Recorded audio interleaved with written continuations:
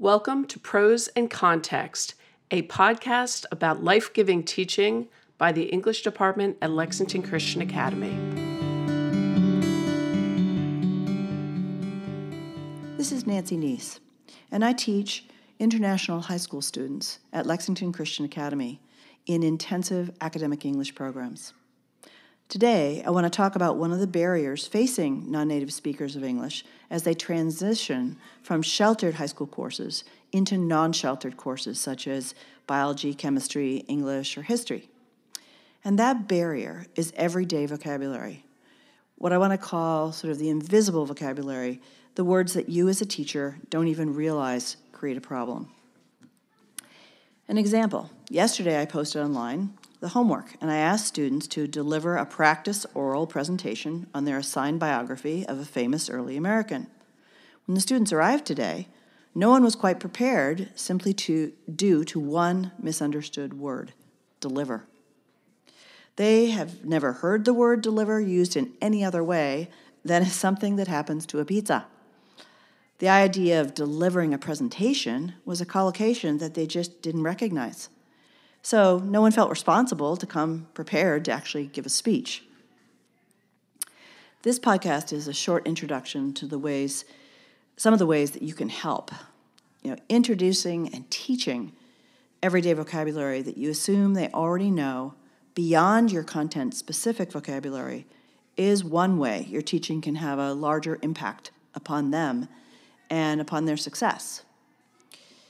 I promise you, if you invest a small amount of time, it will boost their achievement and reduce your frustration.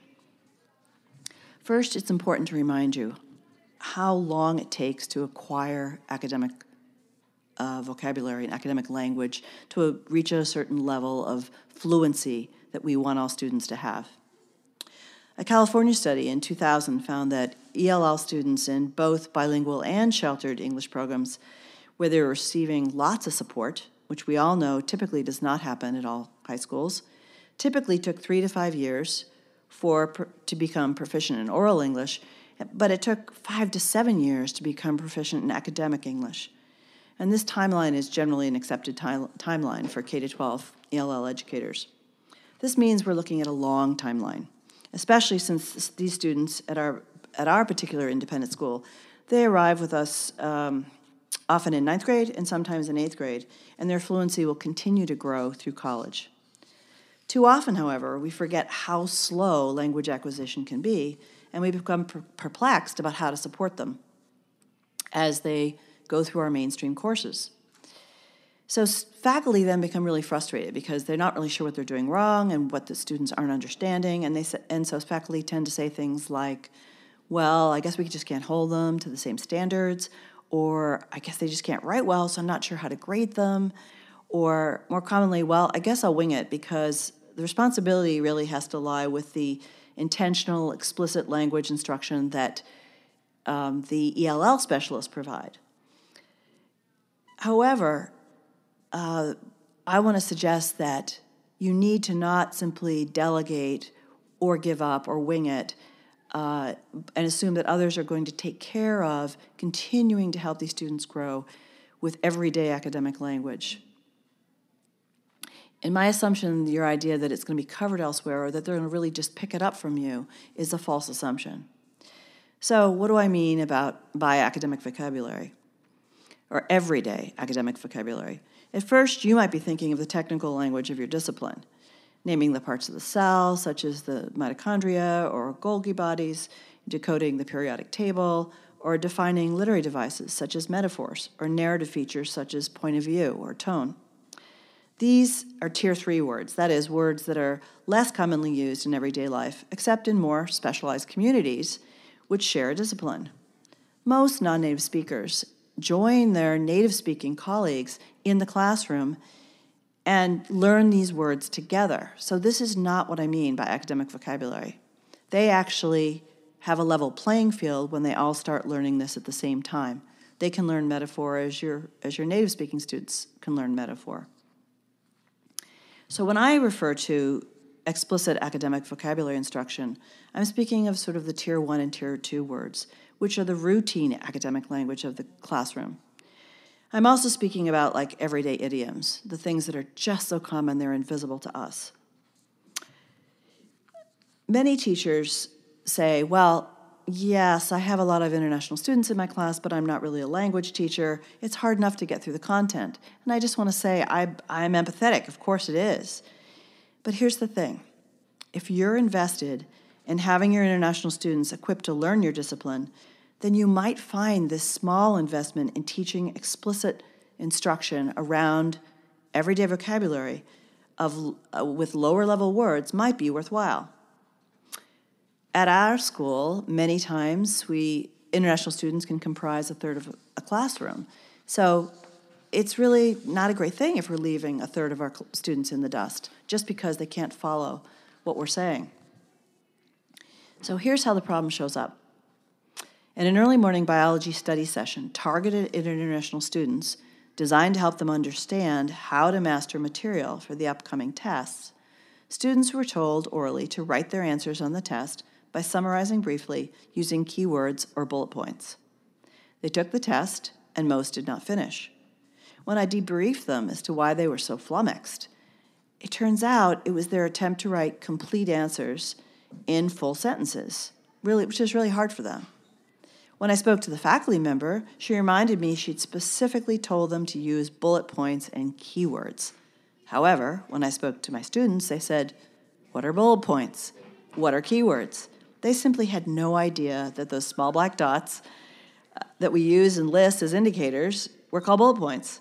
In addition, having been told in various classes that their short answers lacked the sort of robust clarity that native speakers have, they overcompensated by writing in full sentences to make sure they were understood. Another example comes from a class I'm teaching that shelters DLL learners in writing analytical academic papers.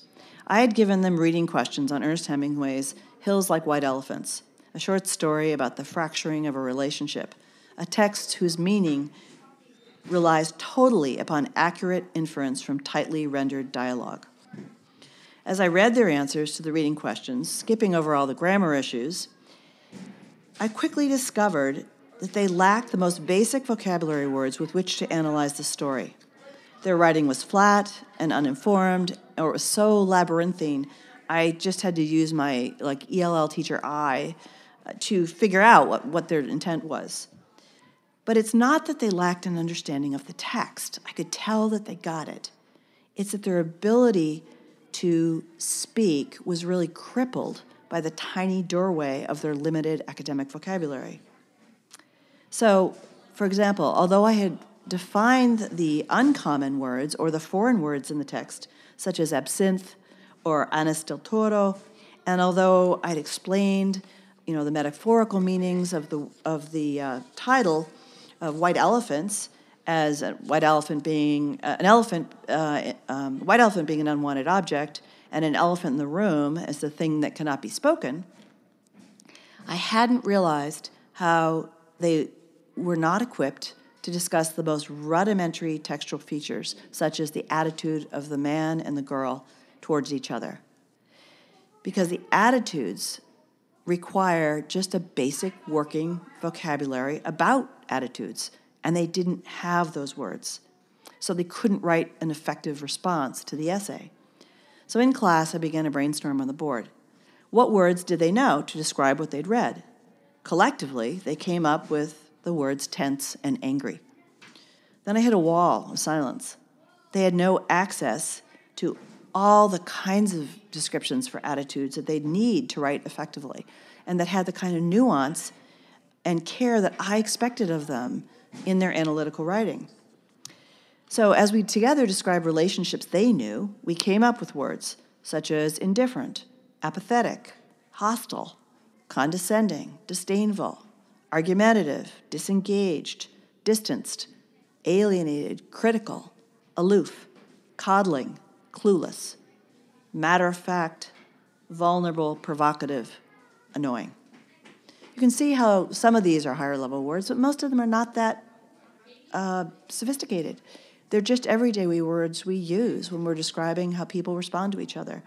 And by the way, the fact that they're negative is just because that's what was going on in this particular story. So I wanted them to discuss the power dynamics and how they shifted during the story in the couple, but they needed these kinds of words to be able to talk about that. Without them, they were sort of limited to saying, well, he feels annoyed and she feels tense. So then I really would be able to see, their insights. So as we parse the difference between, say, words like defended, he's defended, and he or she's defensive, and we discussed what engaged and disengaged mean, they started to have a richer vocabulary. And because they were actually familiar with many of these words. It's just that they're not easy to recall for them at the moment that they need them. And they can't easily just put them into practice to write something that's analytical and literary. So with having them up on the board, we began our discussion of the story, and they were able to draw on this lexicon that was right there and discuss what was going on in the story in a much richer way. I discovered, they might know the word, for instance, defense, as in military, or hitting back when attacked. But when it comes to defensive or defended, which describes psychological states, they don't know those words, just like this morning with the deliver a speech versus deliver a pizza. They only knew the one context for that word. And why would they know another context? Because we're constantly shifting the context in which we use words. And that's sort of the invisible language I'm talking about, is that we're using words in ways that are simply multivalent, and we don't bring them into our discussion in a considered and explicit way. So, shaft might refer to a length of a piece of hair, but it also refers to a coal mine, and it also refers to, it's slang for betraying someone. And so it's only when we teach these contexts explicitly that they actually can incorporate them into their own internal vocabulary lists. So a final area where you can support your international students is by rephrasing the common slang that you use. So we say so often things like this that are very simple. Are you kidding me? Or you bet. Or you can say that again. Or you're telling me. But all of these expressions really rely on their inverse meaning, right? And so they are not patently clear to our non-native speakers. And here's a few more common ones. He's upset because he thinks he bombed the test. Oh, pass in any late essays, everyone, ASAP. Oh, that'll drive him up a wall. Oh, Giovanna, could you recap that? Let me snag you after class. Oh, that's a 24/7 job. I'm sorry about that. I'm not on my A game today. So each of these expressions is so idiomatic as to be nearly opaque to non-native speakers. And yet we use them all the time. And we don't even know we've lost them. We as English teachers always say, pay attention to your audience. But we as English teachers are not always aware, or biology teachers or history teachers, we're not even always aware of our own audiences. So what can you do? First, consider where in your classroom you rely on material that's so second nature to you that it actually shows up as invisible vocabulary. Think of your everyday language. Now, you don't have to give every single meaning of every word you present, like whether it's shaft or defensive. Teach the ones you need for your context. But as you're teaching it, use appositives. Use ways that you express the same idea again in new language so that they come at it from several different ways and they can have a chance to absorb it. Put the word on the board. Put several words on the board. Everyday words as you're talking about them. When it comes to slang, like such as ASAP, rephrase. Say, okay, hand those in ASAP, or at least by the end of the day. So they have another chance to sort of hear it in another way. Finally, when you're giving them instructions, ask native and non-native speakers in your classrooms to parrot back what they understand. When you say something simple like summarize your findings or list your results or try to describe the difference between procedures and summaries. I mean, you don't describe it, you just say it. They don't necessarily know the difference, even though you think that they must. And you might be surprised that some of your native speakers don't necessarily know the difference between writing down procedures and writing down a summary.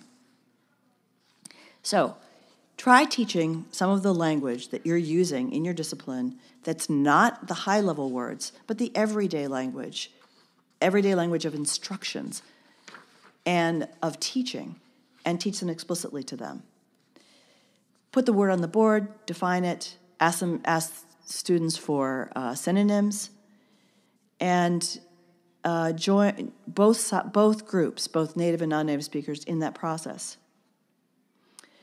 If you write in, say, third person for lab reports, you can have like a 3-minute game in class where students describe other students using only the third person, and then switch to first person, and just have some fun with it. Many lessons like that can help them understand why writing in the third person, what writing in the third person actually means, and give them some practice.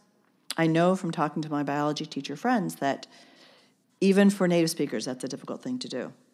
So, use the positives, be explicit, recognize above all how you use invisible vocabulary, and then make an effort to do some explicit language instruction of vocabulary to your native and non-native speakers together. I promise you that if you do some of these things, they'll reward you for it. And as a teacher, what's not to love about that? Thanks for joining us for this episode of Prose and Context, a podcast for life-giving teaching by the English Department at Lexington Christian Academy. Please subscribe to our podcast and come back again next week.